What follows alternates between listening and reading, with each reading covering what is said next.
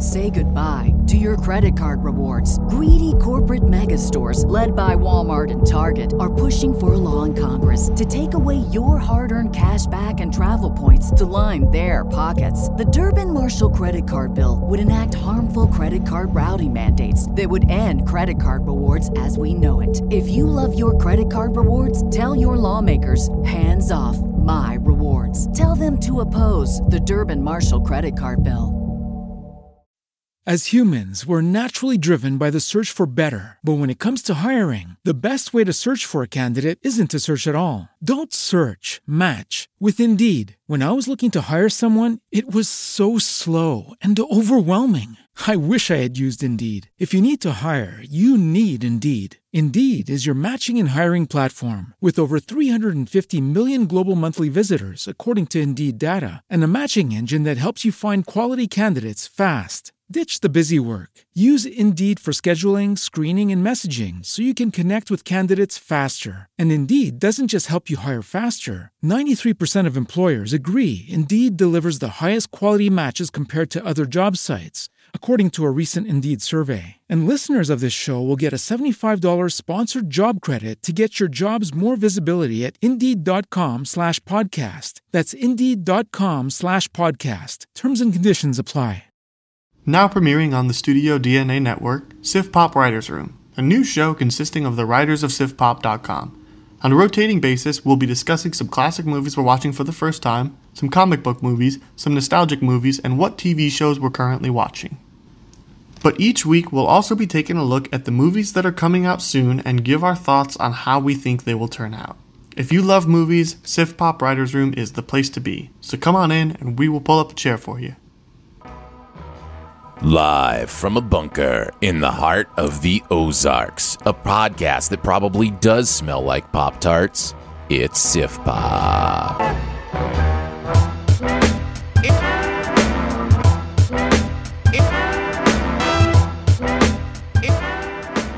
Welcome to Sif Pop Weekly, streaming live most weekends or available to download later in your podcast feed, unless, of course, you're a patron. Patrons get per. Oh man, I didn't turn it on. Give me a second. I had it pulled up and everything.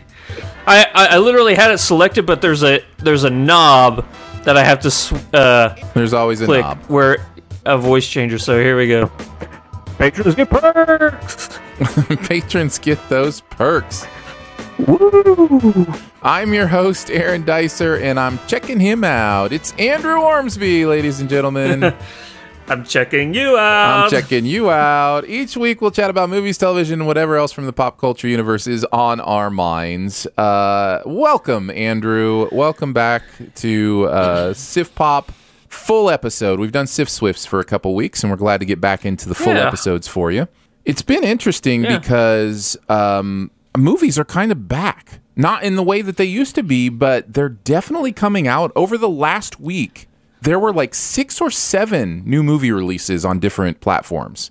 And it's kind of one of those things where, and I kind of mentioned this to you, where it's like, hey, if new movies are coming out, we're going to talk about them on Sif Pop. You know, we've still got the Sif Shame thing we can do if there's a week that doesn't happen. But if we're in the new normal now, where there's stuff coming out on streaming platforms every week, that's what we're going to chat about.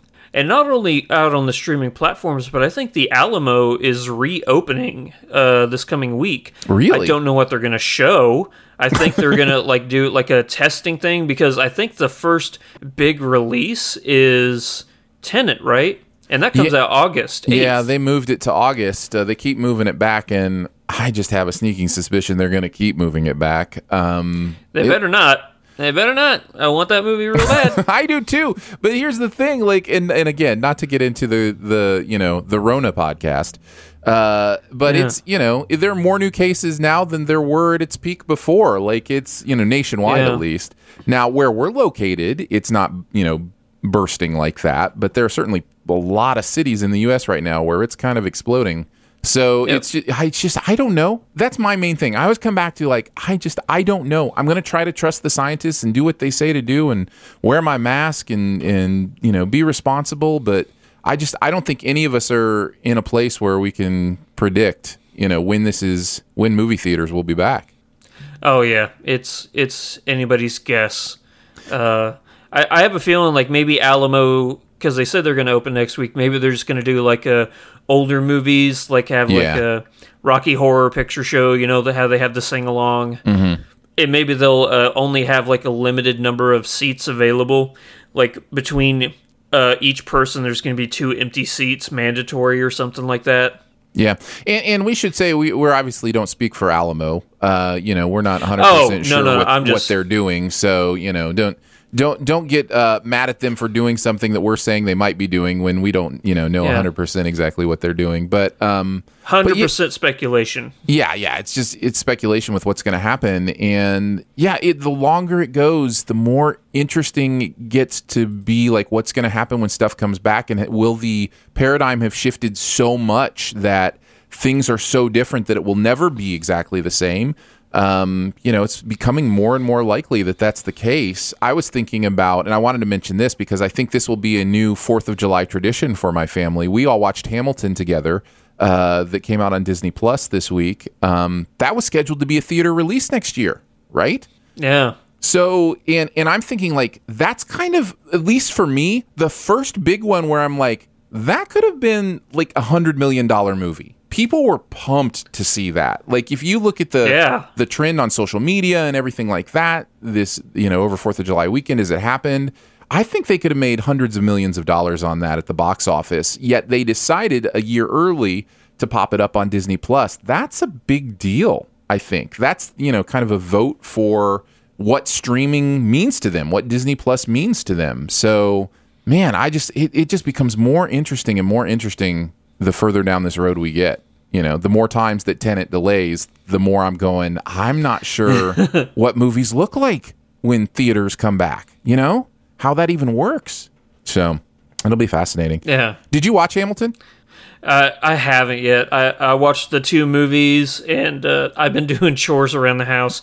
But don't worry, I'm going to be watching it this week for sure. Maybe we should have a conversation about it next week. If you're going to get to it this week, maybe we'll have some Hamilton thoughts, and we'll save them for next week. I will just say this. I think I've already talked on this podcast about how much I loved it when I went to the live show. So I don't think it's a surprise that I would love the movie as well, because it is just a filming of the live show, but with the original cast, which is something I didn't have when I saw it in Chicago. So although that's what I was about to ask. The guy, if it was the original cast. No, but the guy I saw in Chicago, who was Alexander Hamilton, is now the Alexander Hamilton on Broadway.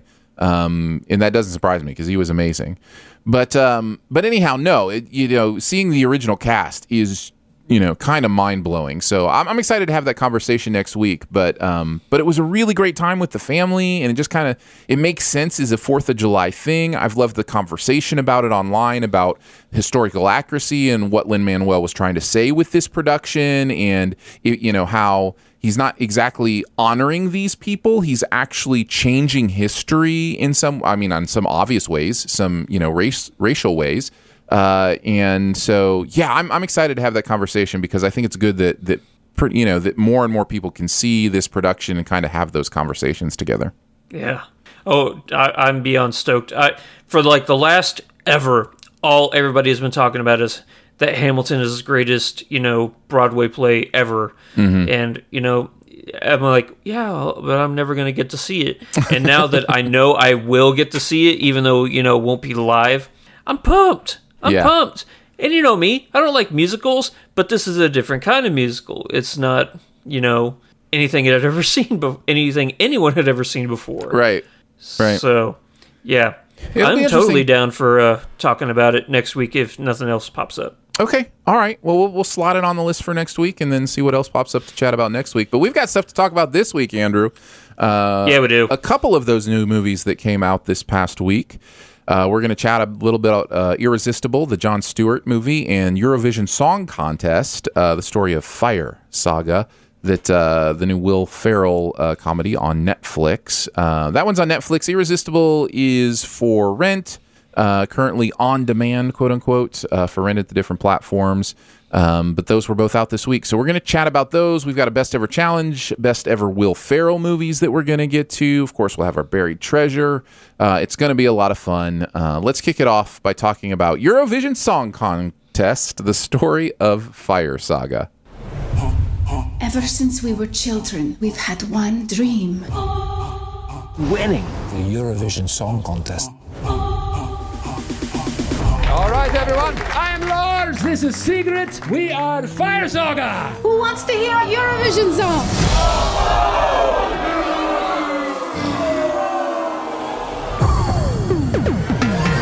All of Iceland think we are a joke. That's not true. And my father is ashamed of me. No, he's not. He looked me into the eyes and said, I am ashamed of you. Maybe he was drunk. He said, and you might think that I'm drunk, but I am dead sober. Eurovision Song Contest, The Story of Fire Saga is not only a very long title, it is a movie that came out about two small-town singers chasing their pop star dreams at a global music competition where scheming rivals' high stakes and on-stage mishaps test their bond. This is based on the actual Eurovision Song Contest, which is an actual thing, and yes, it is actually as crazy, if not crazier, than this movie makes it out to be, which is astonishing once you've seen the movie. Will Ferrell. Have you ever watched the actual Eurovision before? Not until this movie, and then I like did some YouTube clips and stuff, and I was astonished. How much the movie actually captures? Yes. Like, oh yeah, that's what it's like.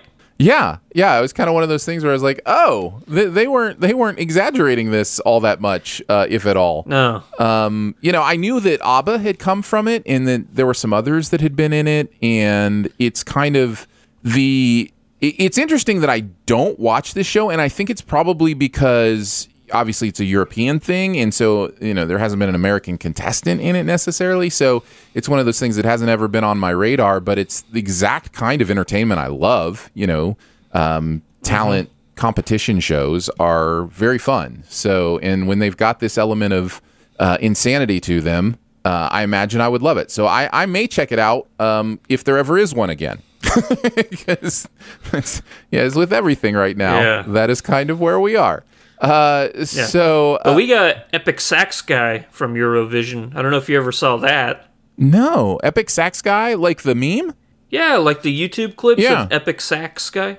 That was from Eurovision. I did not know that. I did not know that at all. Well, that was my inaugural introduction to Epic Sax, or to Eurovision, was him.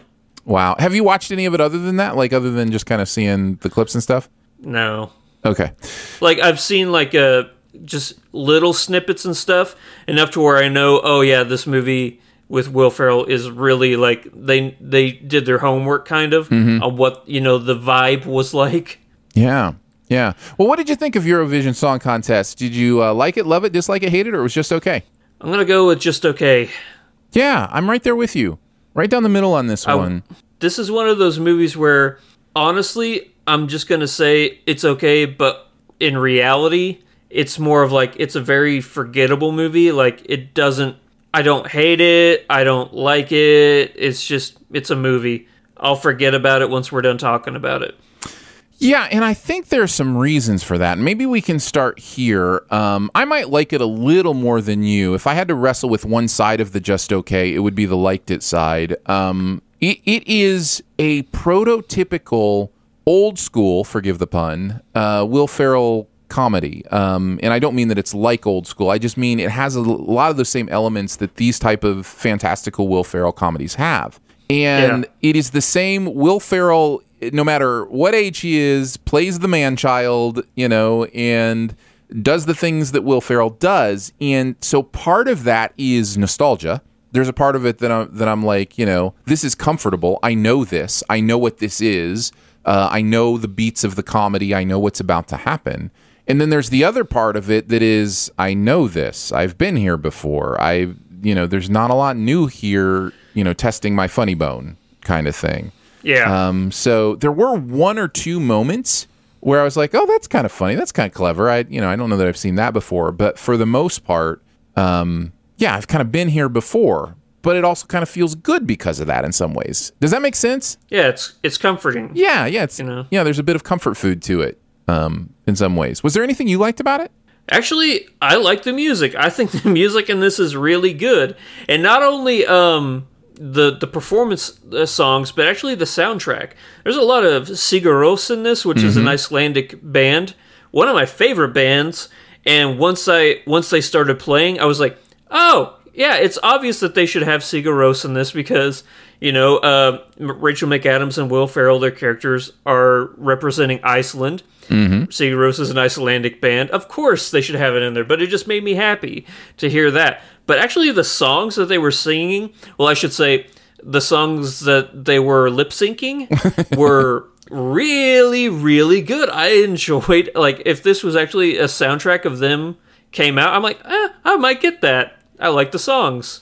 And it definitely has that Europop feel to it too, which that's a fun type of music, and every song kind of had that techno edge to it with the poppy vocals, and yeah, that's kind of right in my wheelhouse as far as just listening to something and be like, yeah, I'm into this. It just kind of captures you and takes you, for that ride.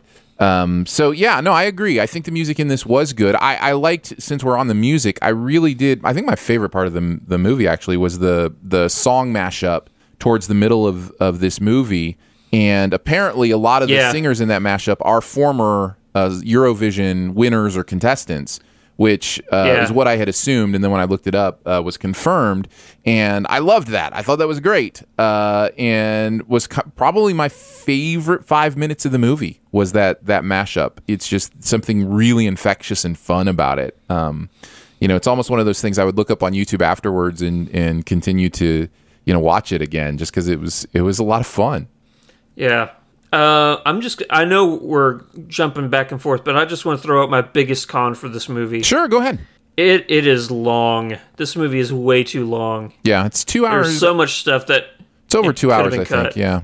Yeah, that's ridiculous for this kind of movie. Way too much, filler with, improv banter and stuff that just seemed too forced, and story arcs that didn't lead anywhere and or didn't matter, and they could have cut a good 45 minutes of this movie, and if they had, I would have liked this movie a lot more probably, but at times I felt like I was forcing myself to watch it. Yeah, I haven't done a lot of intricate, specific thought on what I would have cut, but I agree. It not only is too long just by looking at the fact that it's over 2 hours, but it felt too long. It felt some of it just felt stretched out. And when the comedy isn't doing very much new, it's really going to feel that. And so, I agree with you. I don't know exactly what I would have chopped, but I do know that I came away with the same kind of feeling that there was too much going on here. One of the positives that I want to bring up is Rachel McAdams. I am so glad to see her continue doing comedy. I think she was probably, a battle between her and Dan Stevens for my favorite characters in the movie, where it's like every time they were on screen, I was just like, that's fun.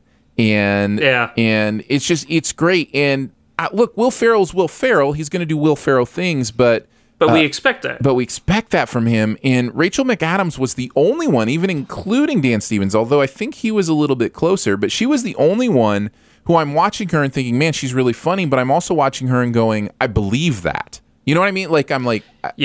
I know this character is over the top, but I believe it. I believe that's an actual person. I never believed Will Ferrell's character was an actual person. It never, it just didn't vibe with me that way. But with Rachel McAdams, her talent, I think, is that she's hilarious, but also somehow feels authentic even in a ridiculous situation like this. Yeah. 100%. And I want to give some shout outs to Dan Stevens too. Yeah, for sure. That's just a funny character. And it's weird not seeing him as Legion, Because I think for me, that's what I'm always going to see him as, unfortunately. Even when he did Beauty and the Beast, I was like, oh, Legion's Beast. That's cool. I believe you mean Cousin Matthew is what you always see him as, because of course you're a Downton Abbey fan like I am, and that's where you saw him first. Obviously, yes. Because I've seen Downton Abbey before. I know what you're talking about. Yes, exactly. I'm not gonna lie, I had no idea that's what he was in first. Yeah, that was his rise to fame. I think he has had a really smart transition from that, because he very specifically, after Downton Abbey, where he was everything you think about Downton Abbey, and he was this heartthrob, coattails and, turn of the 18th century or 19th century A proper gentleman. Yeah, exactly. I should say 20th century. But anyways, yes, a proper gentleman is the way to say it. And he has specifically chosen things that expand him beyond that range. A comedy like this, Legion, is a very interesting choice. He's doing voice work for cartoons, and I don't know. I think I've really been impressed with Dan Stevens' choices since Downton Abbey. So I'm glad to see him here as well. I think he's one to watch, like for like an up and coming like contender for like a best performance. You know. Because I think he has that ability. Yeah, for sure. I really do. For sure.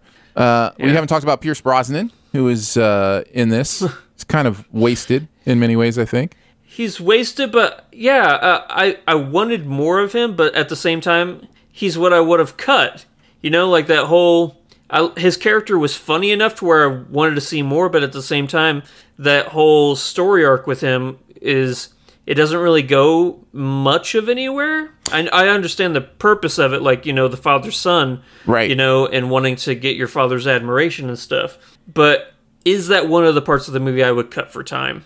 I don't know. Yeah, I think you might be right. I think that is one of those things in the movie that is just there because the plot feels like it needs it to be there. And in many ways, this movie has too much plot. There's too much that it's trying to do with backstories and character motivations, and that you almost don't have a central theme. The central theme should be about Sigrid and Lars, right? That should be your central story.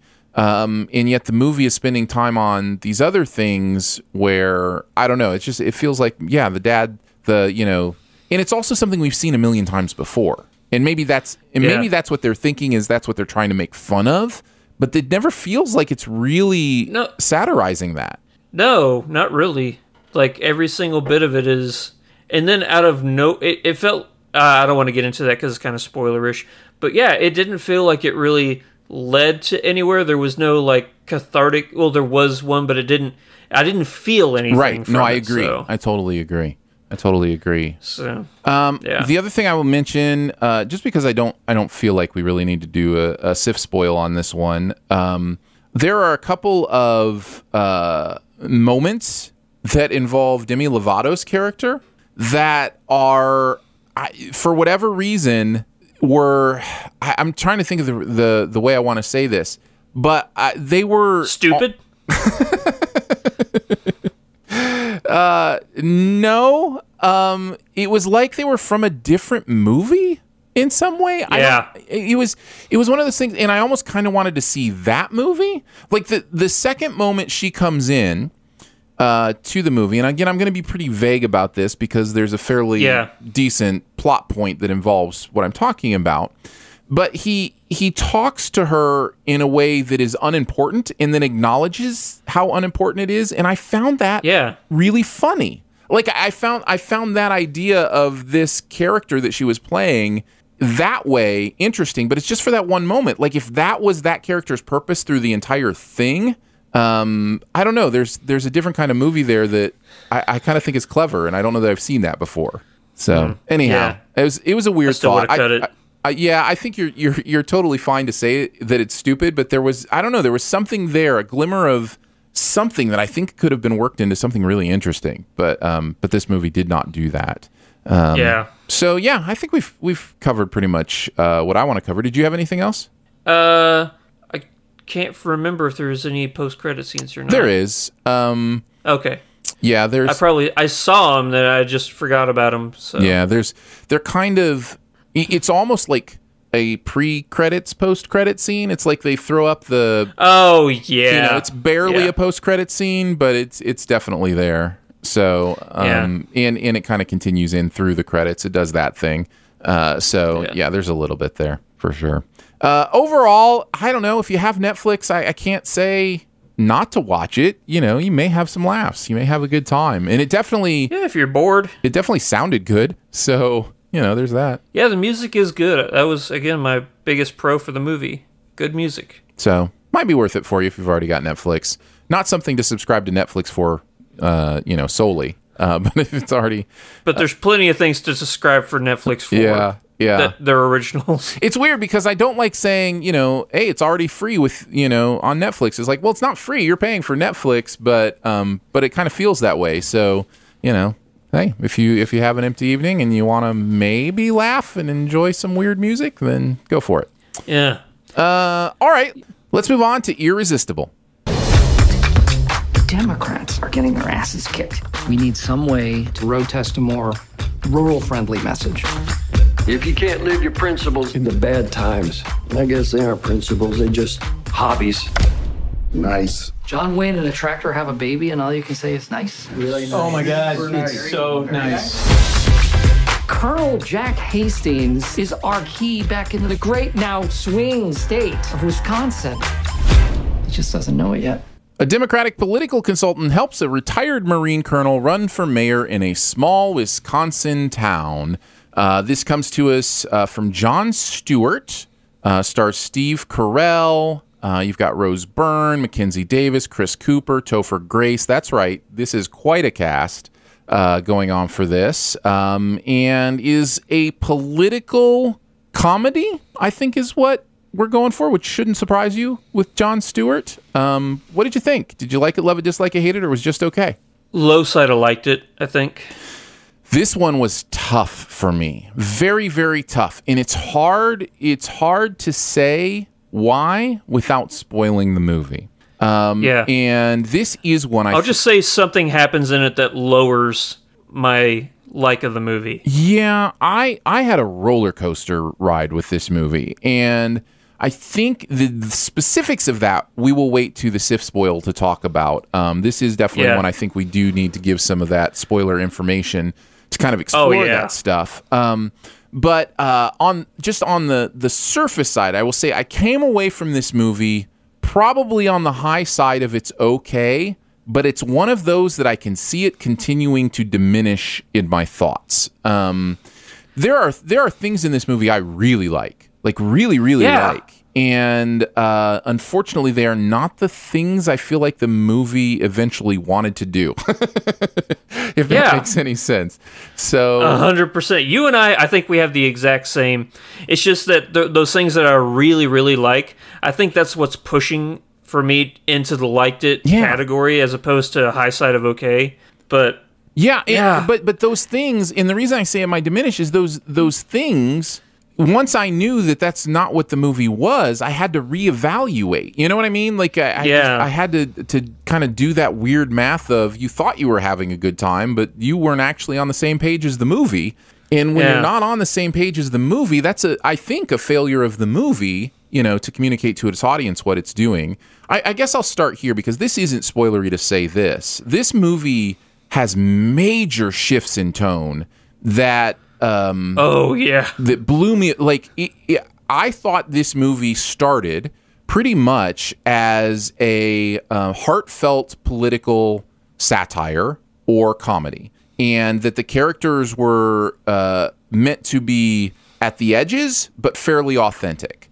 And it has a shift about 30-40 minutes into this movie, and I can name the exact scene where it happens, that almost shifts it into Will Ferrell Eurovision territory. It's like all of a sudden it wants to be Austin Powers Man of Mystery or something. I don't know what's going on. Like it suddenly goes into over the top ridiculous comedy, and I'm just like, whoa, whiplash, tone whiplash. Like what's going on here? That was my not quite my tempo. Yeah, exactly. That was my first clue that I was like, oh, maybe this movie isn't doing what I thought it was doing. And then there was more confirmation later. But that was for me the moment where I was like, oh, maybe I'm not going to like this movie, because I really thought I was up until that point. So yeah, like I said, an interesting ride for me. Do you know what I'm talking about? Kind of that feel? Yeah, I think it was the introduction of another character. Yep. But at the same time, I liked when she was on the screen because I genuinely think I think this is not spoilers to say, but I think Steve Carell and Rose Byrne playing off of each other is hilarious. Yes. I thought that they were great. Oh yeah, but you're right; it does tonally shift the movie from what I thought I was getting into the satirical ridiculousness of the whole thing. Yeah. And it does coincide with her arrival. It does coincide with the Faith Brewster arrival in this town at the center of this movie. But that's not specifically the scene that I'm thinking of. But we'll talk about that more in spoilers. What about you? What do you want to talk about first? You want to talk about stuff you like, stuff you didn't like? Like, how did this movie hit you? Even though it's hard to say, going just solely off of performances alone, I think that Steve Carell, I think that the whole cast does a really good job of performing the characters that were in the script. Yes, 100% I think that's the best way I can say without, making it sound weird. Yeah. Steve Carell's great. Rose Byrne's great. Chris Cooper is great. Heck, even Will Sasso's great. But, you just have... Oh, and of course, Mackenzie Davis is great, too. Yes. But I love her so much. She's so good. Well, it was funny. My wife and I were watching this, and Mackenzie Davis was on screen, and my wife said, "We love her, don't we?" I was like, yes, we do. Oh, that's awesome. But yeah, I don't know if it's because you and we live in, the Midwest, which is kind of what this is representing. Yes, 100%.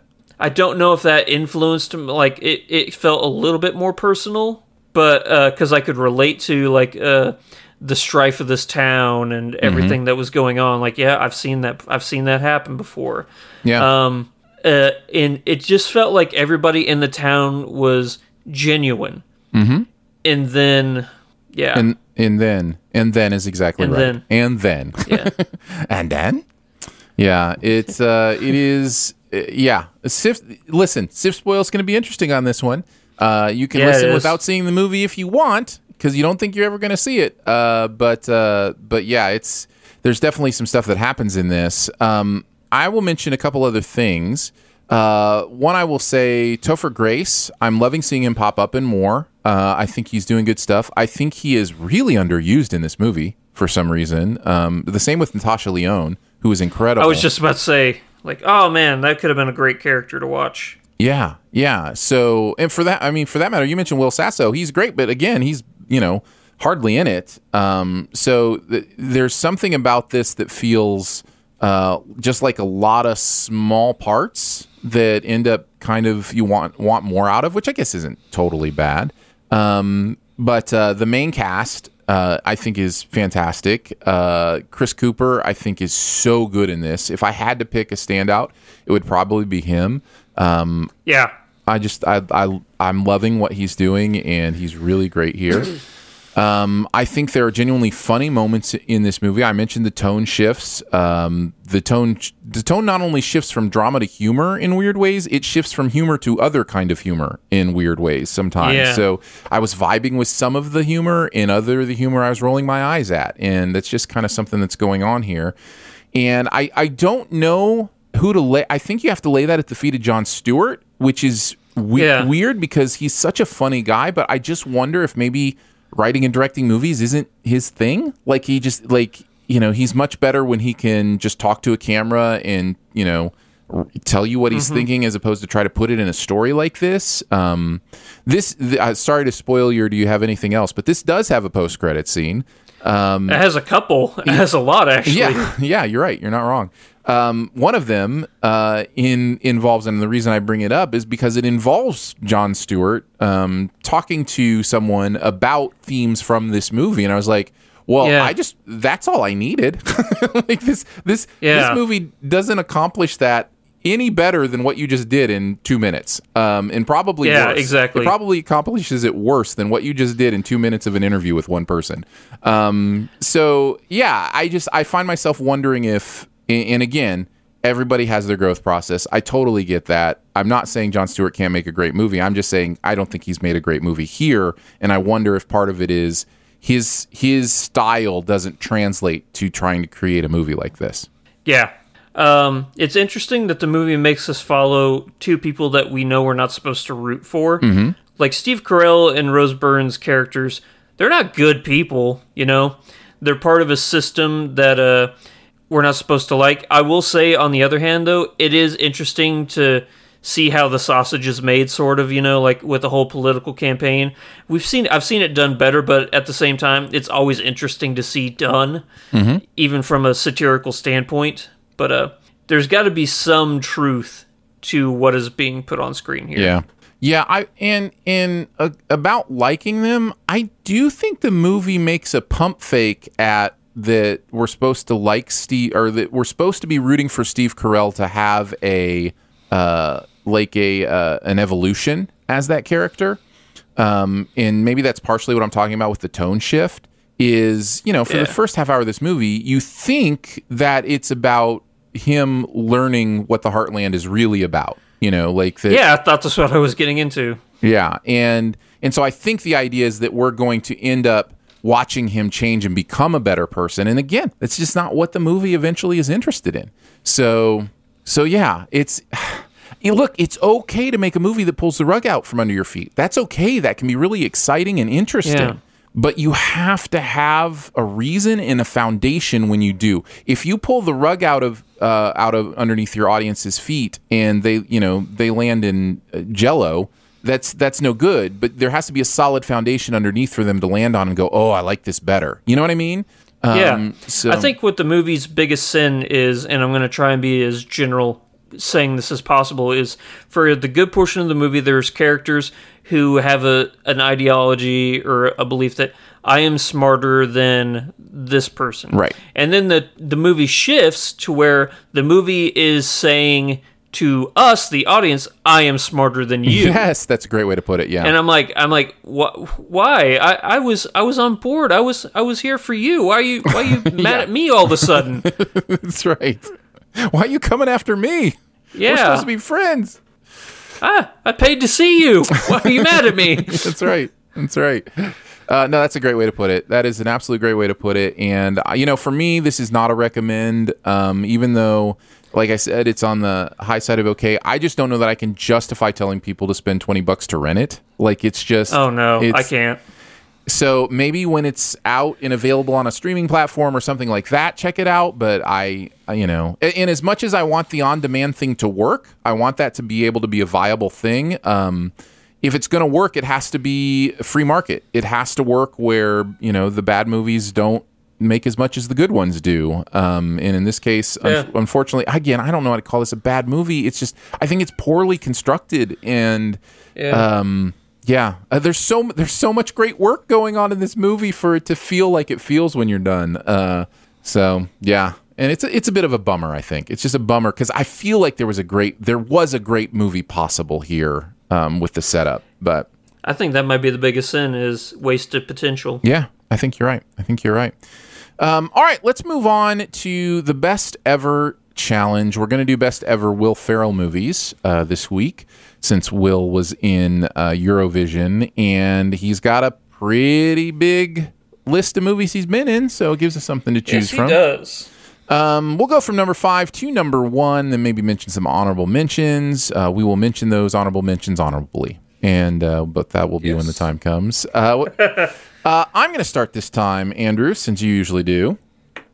My number 5 is Megamind. Still haven't seen it. It's good. I know I need to. It's good.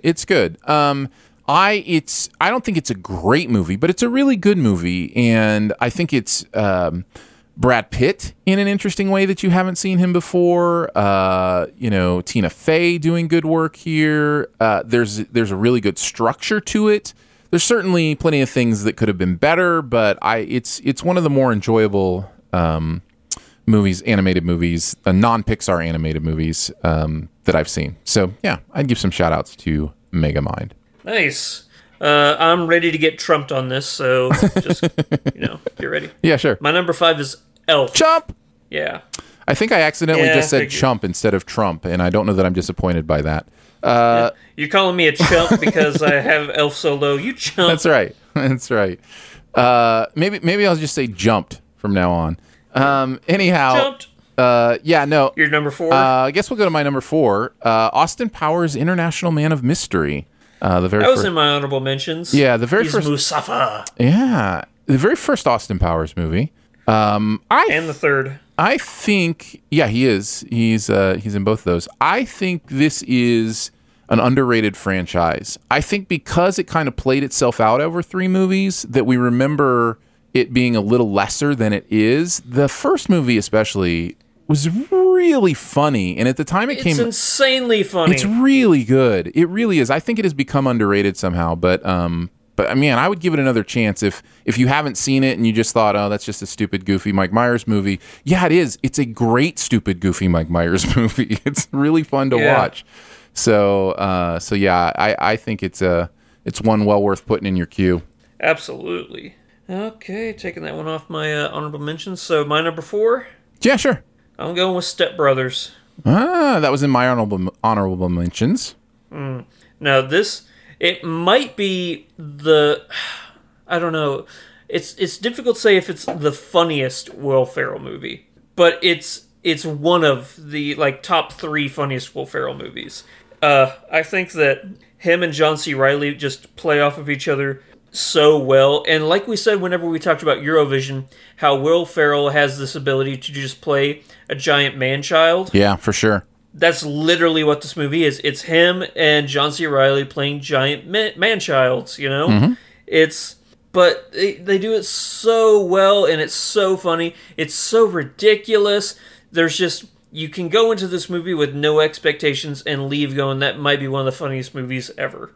I just love it so much. And not only is it those two that, just the way that they play off each other, but Adam, why am I drawing a blank here? Adam McKay? Yeah, Adam McKay. He just does such a great... Or Adam Scott, I mean. Oh, Adam Scott. Adam Scott, yeah. Adam McKay, who directed it, yeah. But no, Adam Scott's a great character in this, and so is, Catherine Hahn. But I think that Will Ferrell and John C. Reilly, whenever they are so ridiculous and they have to play off the straight guys, which is Mary Steenburgen. I can't talk today. And Mary Richard Steenburgen Jenkins. is fine too. She goes by Mary Steenburgen sometimes. Yeah, Steenburgen. Yeah, but they play off of them so well as the straight ones. Mm-hmm. I love this movie so much. And Adam McKay, yeah, you're a genius. Yeah, I agree that Step Brothers is really good. It was very close to making my list. It's kind of one of those things where I don't have a typical Will Ferrell comedy in my top 5, and that's what Step Brothers would have been if I had put it in there. Would have been the one in my top 5 that's a Will Ferrell movie, because when we do this, we do best ever movies, not necessarily best ever Will Ferrell performances or movies exactly that starred Will Ferrell. And so, but yeah, I think I have Step Brothers at the top of that list, and part of that is due to the fact, as far as not having one in my top 5, is the Will Ferrell movie has never been right down the center of my humor line. It's not necessarily something that connects with me perfectly, like maybe a Jim Carrey or a Mike Myers do. I love their stuff. But Will Ferrell hasn't been that for me. However, having said that, Step Brothers is really funny, and I do laugh a lot at it. Nice. All right, ready for my number 3? Your number 3. My number 3 is... Yep. My number 3... Did you just trump me before I even said it? Well, I haven't said anything. Oh, okay. I thought you were like... I just said your number 3 now. My number 3 is Stranger Than Fiction. Trump. No, Trump. I wonder. I was like, can he read my list? Where is he looking? Yeah. All right, we'll talk about the phone call's coming from inside the house, Aaron. What do you got at number 3? Anchorman. Yeah, that would be another Will Ferrell comedy that I have in my honorable mentions. This one, he's not playing he's kind of playing a giant man-child, but there's also a level of a fake false entitlement, false security with one's own self. It's great. It's that culmination of that whole crew, which also has Steve Carell in it. But man, that movie, it might be the most quotable Will Ferrell movie, I think, out of everybody. Yeah, I think that's fair. Yeah, I think that's fair. And it has one of my favorite scenes out of any comedy, and that's the news anchor battle royale. Is just so over the top and ridiculous. Yeah. Okay, Aaron, here's the thing. You're a newsman, You're on the news. Sure. Whenever Anchorman came out, was there a big hoo-ha or hula about how this movie depicted your kind? For the most part, I might take some flack for this. For the most part, the news world is a little too self-serious to even notice something like that. They just roll their eyes at it and move on. So So no, That's a shame. No hullabaloo from the news world that I saw. Oh, well, that's a shame. You're missing out on something great there. That's right. That's all right. All right. So that's my number 3. Okay. My number 2, I would imagine, is in your top 2 as well. We'll see. Is the Lego Movie. Yeah, okay, so we can talk about it now as my number 1. Yeah, I wondered if it might be. Since you've got it at number 1, why don't you start? You want to talk about one of the greatest culminations of a cast ever? Yeah. It's crazy to think that the Lego Movie might actually be in that list, but Will Ferrell, Chris Pratt, Elizabeth Banks, Will Arnett, Alison Brie, Anthony Daniels, Charlie Day. Here's another thing. There are characters in this movie, they may have like 1 or 2 lines, but it's the real people who have portrayed them in other movies. Like, they got Anthony Daniels to play C-3PO, and he has, like, oh no, all he says is, oh no, but it's really Anthony Daniels. Yeah. Or you'll have, like, I'm trying to think of, like, another good example of that, but, you have Morgan Freeman and Jonah Hill, Jake Johnson, Keegan-Michael Key, Liam Neeson, Shaq playing Shaq. I mean, it's just crazy, this cast that they got. And it's also amazing that a cast that big actually works, Nobody's, like, trying to outdo one another or anything. Yeah. But I think the Lego Movie might be the funniest animated movie of all time. I wholeheartedly believe that it's the funniest animated movie ever.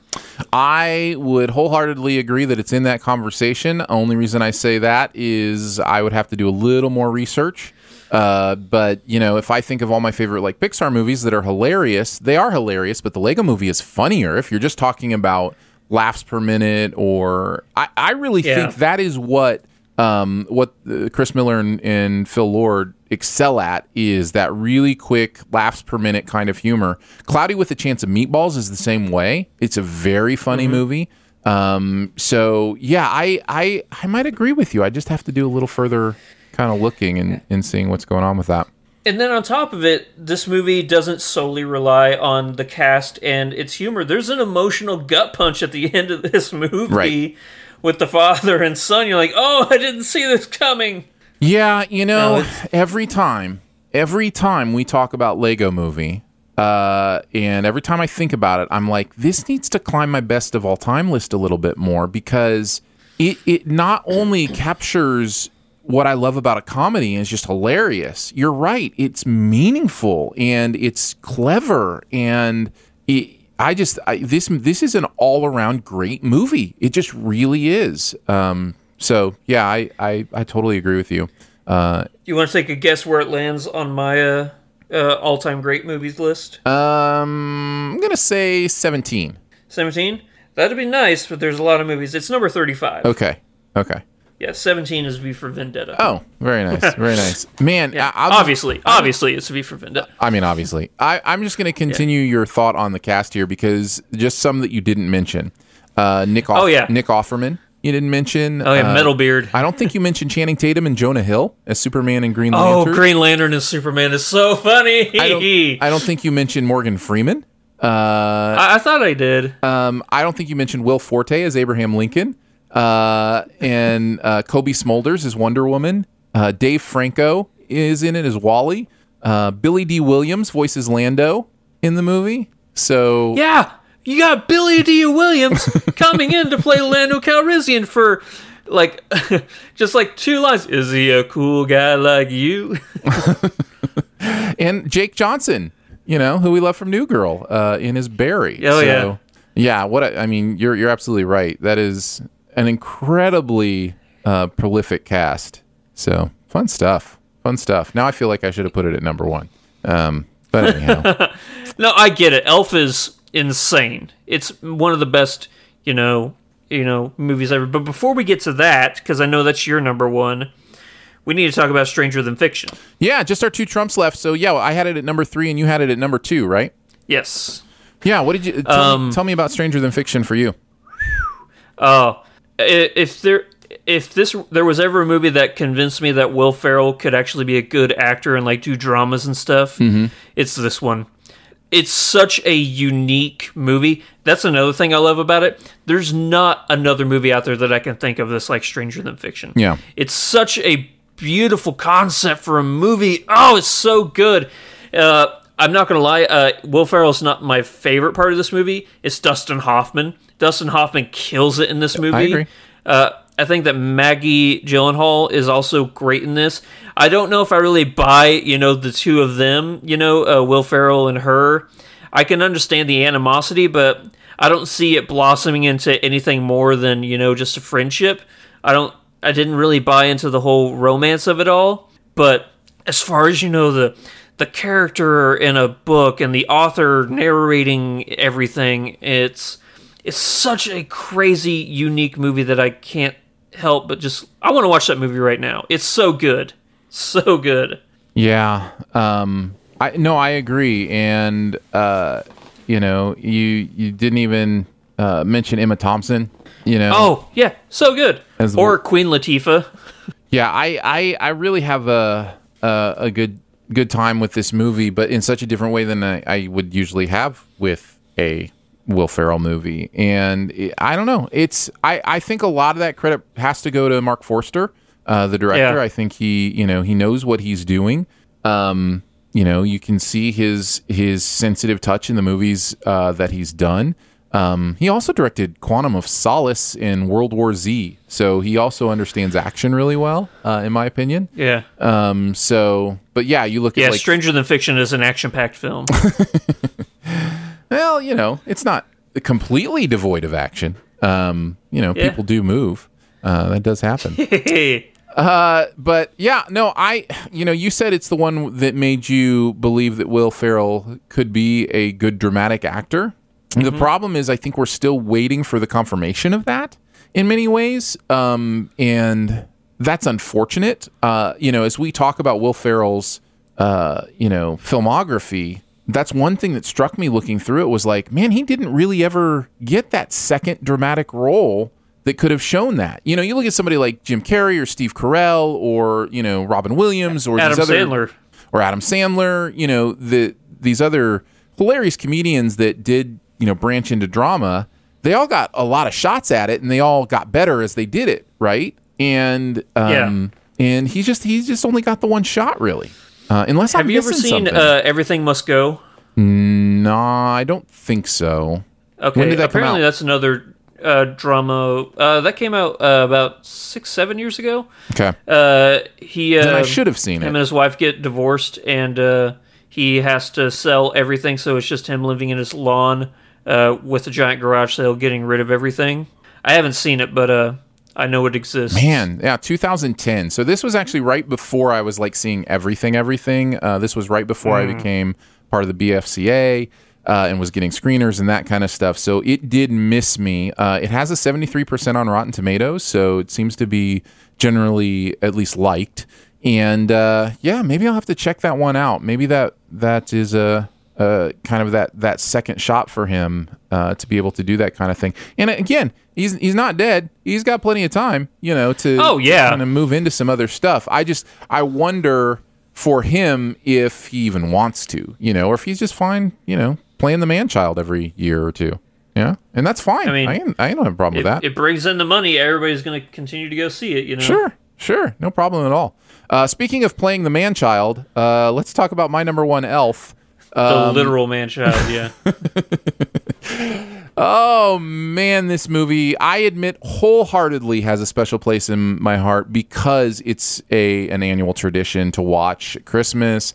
I've watched it every year for many years. It is, you mentioned Anchorman being his most quotable movie. I think Elf probably has a little bit of that battle, can, hold up with its own. There's certainly a lot quotable here. You sit on a throne of lies. I think it is, it is the movie that best captures that man-child thing and makes it a part of the entire point of the movie. In so many of his movies, his Arrested Development man-child thing is just a part of the character that makes the character different or feel, funny or out of place. Whereas here, it's kind of the point. And I think because of that, everything just locks in with Elf. Yeah. I think it is a staple of many a household for the holiday seasons.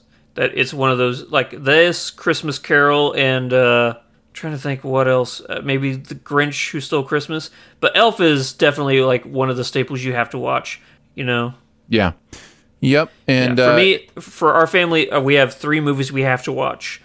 We have to watch Elf, we have to watch Muppet Christmas Carol, and then we have to watch Home Alone. Yeah, those are good choices. It's Elf and It's a Wonderful Life for us, but yeah, I think it has become for many people an annual experience like that, and I totally get it. It's fun to watch. It's good stuff, and you know, it's really watchable and rewatchable. Yeah, you know, the Peter Dinklage scene.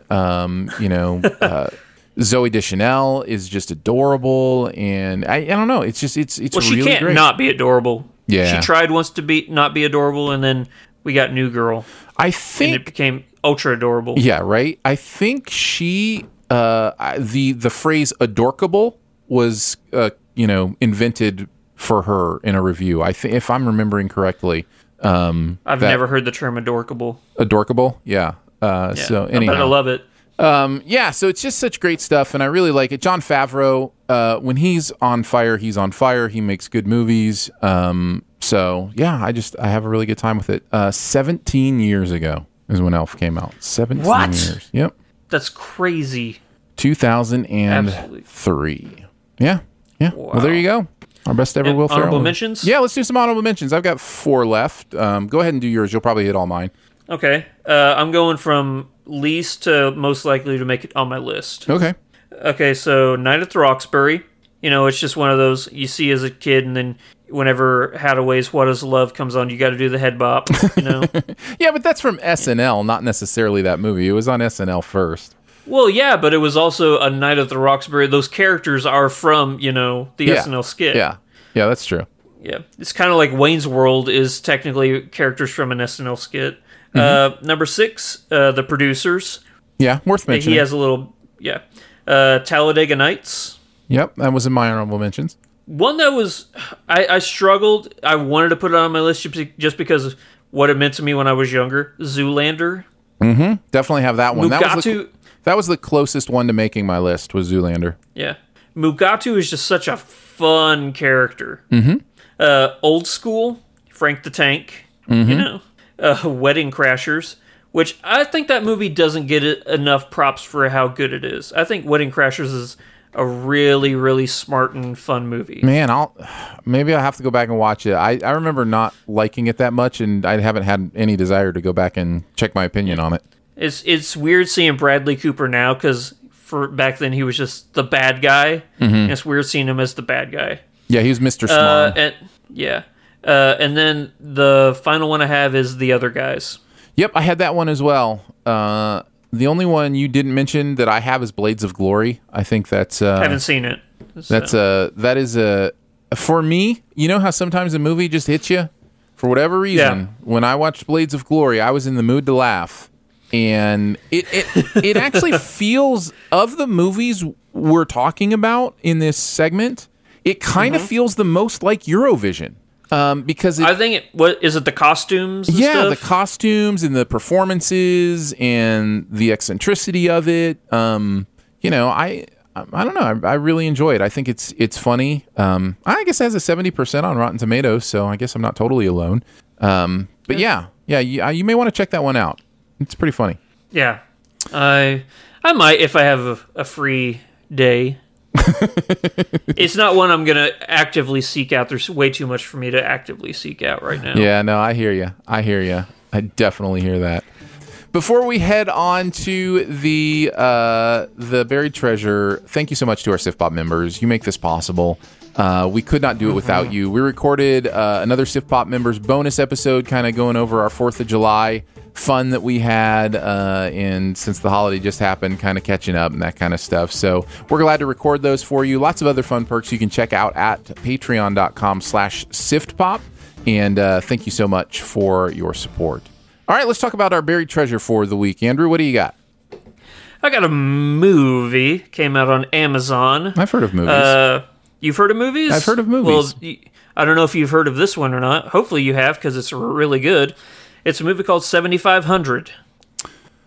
Nope. Drawing a blank. All right. Joseph Gordon-Levitt. It's not quite a movie that takes place in one scene, or like one scene like Locke or Buried, but it's as close as you can get to that. It's all about, I'm going to read the synopsis for us. When terrorists try to seize control of a Berlin to Paris flight, a soft-spoken young American co-pilot struggles to save the lives of the passengers and his crew,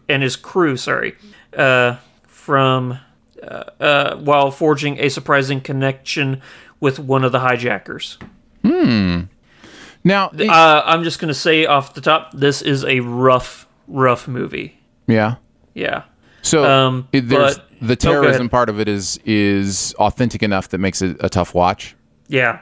And it's also the helplessness of Joseph Gordon-Levitt's character. Like, he has to fly a plane. He can't do anything, you know? But it's all about him and the actual pilot. Specifically, there's one terrorist that he is like communicating with that speaks English. It's a powerful movie. It's one of those movies, like, from the moment it starts, like, even like as the credits are going, all the way until the very end, you feel tense. Like, the way it's shot, the music, everything about it is like, just like, I can't relax right now. Nothing about this movie is letting me relax. It's emotional. It's very, very well acted. I think Joseph Gordon-Levitt does an amazing job in this. Yeah, I thoroughly enjoyed this movie. Again, though, just as a warning to everybody, it is rough. So it appears to be a 2020 release. Just came out like a couple weeks ago, June 18th. Yeah. So yeah, I didn't. Man, this completely, forgive the pun, flew under my radar. But I'm gonna have to check this one out. So this is the new world. Yeah, let me know what man. You think. Yeah. I keep forgetting about Amazon Prime videos, you know. I'm like, oh yeah, let's see what's new on Amazon Prime. Yeah, well they just announced they are releasing My Spy on Amazon. You know, I think that's out on Amazon Prime. The Dave Bautista, babysitting movie. So yeah, it's gonna take some getting used to. You know, I have to figure out. Like, I knew where to go look for what's coming out this weekend, and now things have just shifted and changed so much that it's like, you know, how do I, you know, like, I don't know where I would have seen that 7500 came out on Prime Video. You know what I mean? Like, I have to find my new avenues for feature-length film releases digitally. And that's just a new thing that's we're all going to have to navigate, and, you know, I need to navigate it better. So... Oh, Aaron, Knives Out is on Amazon Prime. Well, I have seen that one 5 times now, by the way. Wow. I keep going back. Yeah, 5's out. Actually, 5 is still in. I still love that movie. All right. My Buried Treasure is season 2 of Twilight Zone on CBS All Access. That dropped all of those episodes. I think there were 10 new episodes. You may remember me talking about season 1 of Twilight Zone and not being impressed and thinking that maybe Jordan Peele was trying too hard with the metaphorical part of it and forgetting the story part of it as much. And I have to thankfully announce, I think season 2 is awesome. I loved so many of the episodes in season 2. And that's exciting to me because it was a real disappointment to me when I didn't like a lot of the episodes in season 1. And I'm excited that he got a season 2 and a chance to kind of right that ship because for me, and I'm not talking for everybody, but for me, I was really engaged with a lot of what's going on in season 2. So I wanted to make sure and give a shout out and a recommend for season 2 of Twilight Zone. Oh, what's it on again? CBS All Access. CBS All Access is where the Twilight Zones are exclusively. Did you ever see season 1, any of that stuff? I did not because I don't have All Access. But I'm sure I could find it somewhere. Sure. I could find it on CBS All Access. That is exactly where you could find it. You could find it. I was trying to think of some of the specific episodes just to kind of give like a little teaser, but I binged them all together. And so it's one of those things where it's all running together and I'm trying to remember what happened where. But like there was the thing that always blows me away about this, even in the first season, but even more in the second season, is just how star-studded these episodes are and just what big names. I was about to ask. Like, it's just, it's so fun with everyone to be like, oh my goodness, I can't believe that person, was in that one, or that this person, jumped in for this one. Like, the first season had like Kumail Nanjiani in one. You mentioned Adam Scott. He's in the second one in the first season, and kind of went down those kind of roads. But in this one, like you've got, I'm trying to think who would be some of the ones that I would mention. A lot of them are like those people, where you see them in a bunch of stuff. Like Joel McHale stars in one of them. Jenna Elfman pops in one. Damon Wayans Jr. stars in another one. Topher Grace, who I just mentioned. That's actually might be my favorite episode of the season. It's interesting that everybody you're mentioning is a comedic actor. Yeah, no, that's true.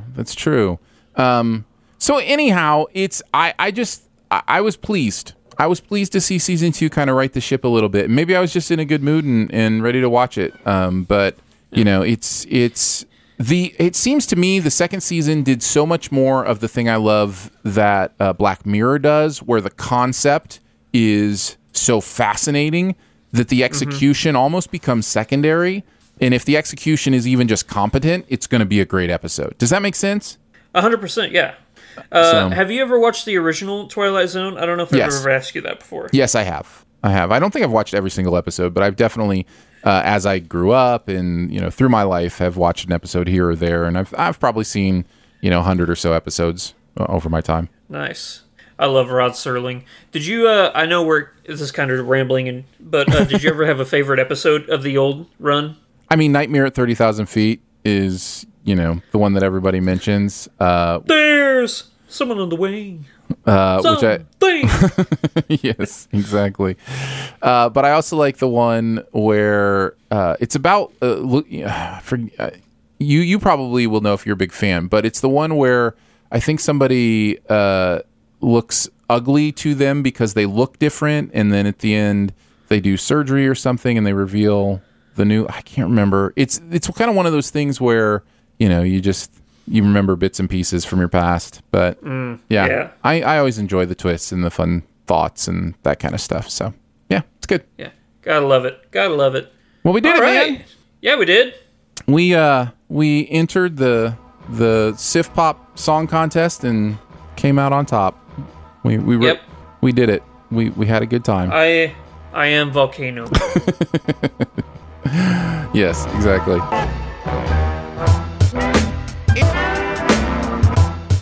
Thank you so much for joining us today on Sif Pop. It is part of the Studio DNA Podcast Network. You can find out more about other shows on the network at studiodna.media or searching Studio DNA in your podcast player.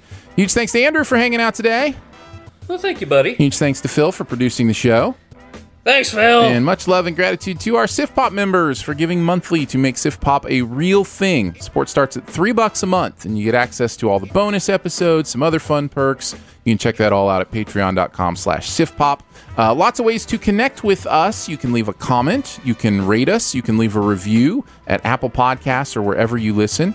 Or you can email us, feedback@sifpop.com. And finally, if you're having a good time, your movie-loving friends will probably like the show too. So make sure you let them know about it and that listening is much easier than surviving a human hamster wheel malfunction. We will be back next week to talk Hamilton, as well as probably some other stuff too. So we'll see you then. Bye. Say goodbye to your credit card rewards. Greedy corporate mega stores, led by Walmart and Target, are pushing for a law in Congress to take away your hard-earned cash back and travel points to line their pockets. The Durbin-Marshall credit card bill would enact harmful credit card routing mandates that would end credit card rewards as we know it. If you love your credit card rewards, tell your lawmakers, hands off my rewards. Tell them to oppose the Durbin-Marshall credit card bill. As humans, we're naturally driven by the search for better. But when it comes to hiring, the best way to search for a candidate isn't to search at all. Don't search, match with Indeed. When I was looking to hire someone, it was so slow and overwhelming. I wish I had used Indeed. If you need to hire, you need Indeed. Indeed is your matching and hiring platform with over 350 million global monthly visitors, according to Indeed data, and a matching engine that helps you find quality candidates fast. Ditch the busy work. Use Indeed for scheduling, screening, and messaging so you can connect with candidates faster. And Indeed doesn't just help you hire faster. 93% of employers agree Indeed delivers the highest quality matches compared to other job sites, according to a recent Indeed survey. And listeners of this show will get a $75 sponsored job credit to get your jobs more visibility at Indeed.com/podcast. That's Indeed.com/podcast. Terms and conditions apply.